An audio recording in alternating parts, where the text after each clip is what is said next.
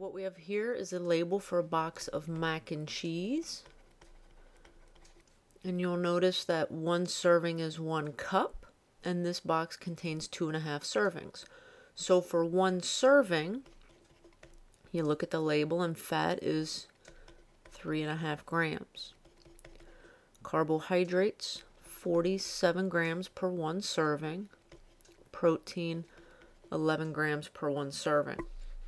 We all know that we're going to eat the entire box. We're not going to eat 1 cup and put the rest aside.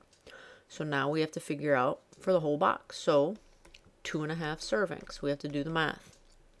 This is going to come out to 8.75 grams of fat.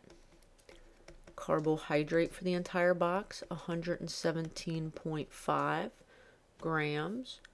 And protein will be 27.5 grams for the entire box.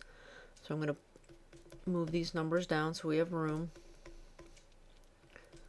Carbohydrate was 117.5 grams, of course. Protein is 27.5. Okay, super. Well, how many calories?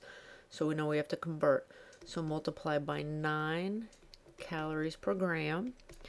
This gets me 78.75. So I'm going to round up to 79 calories. Multiply by 4 calories per gram. I'm going to get 470 calories. Protein, 4 calories per gram. 110 calories.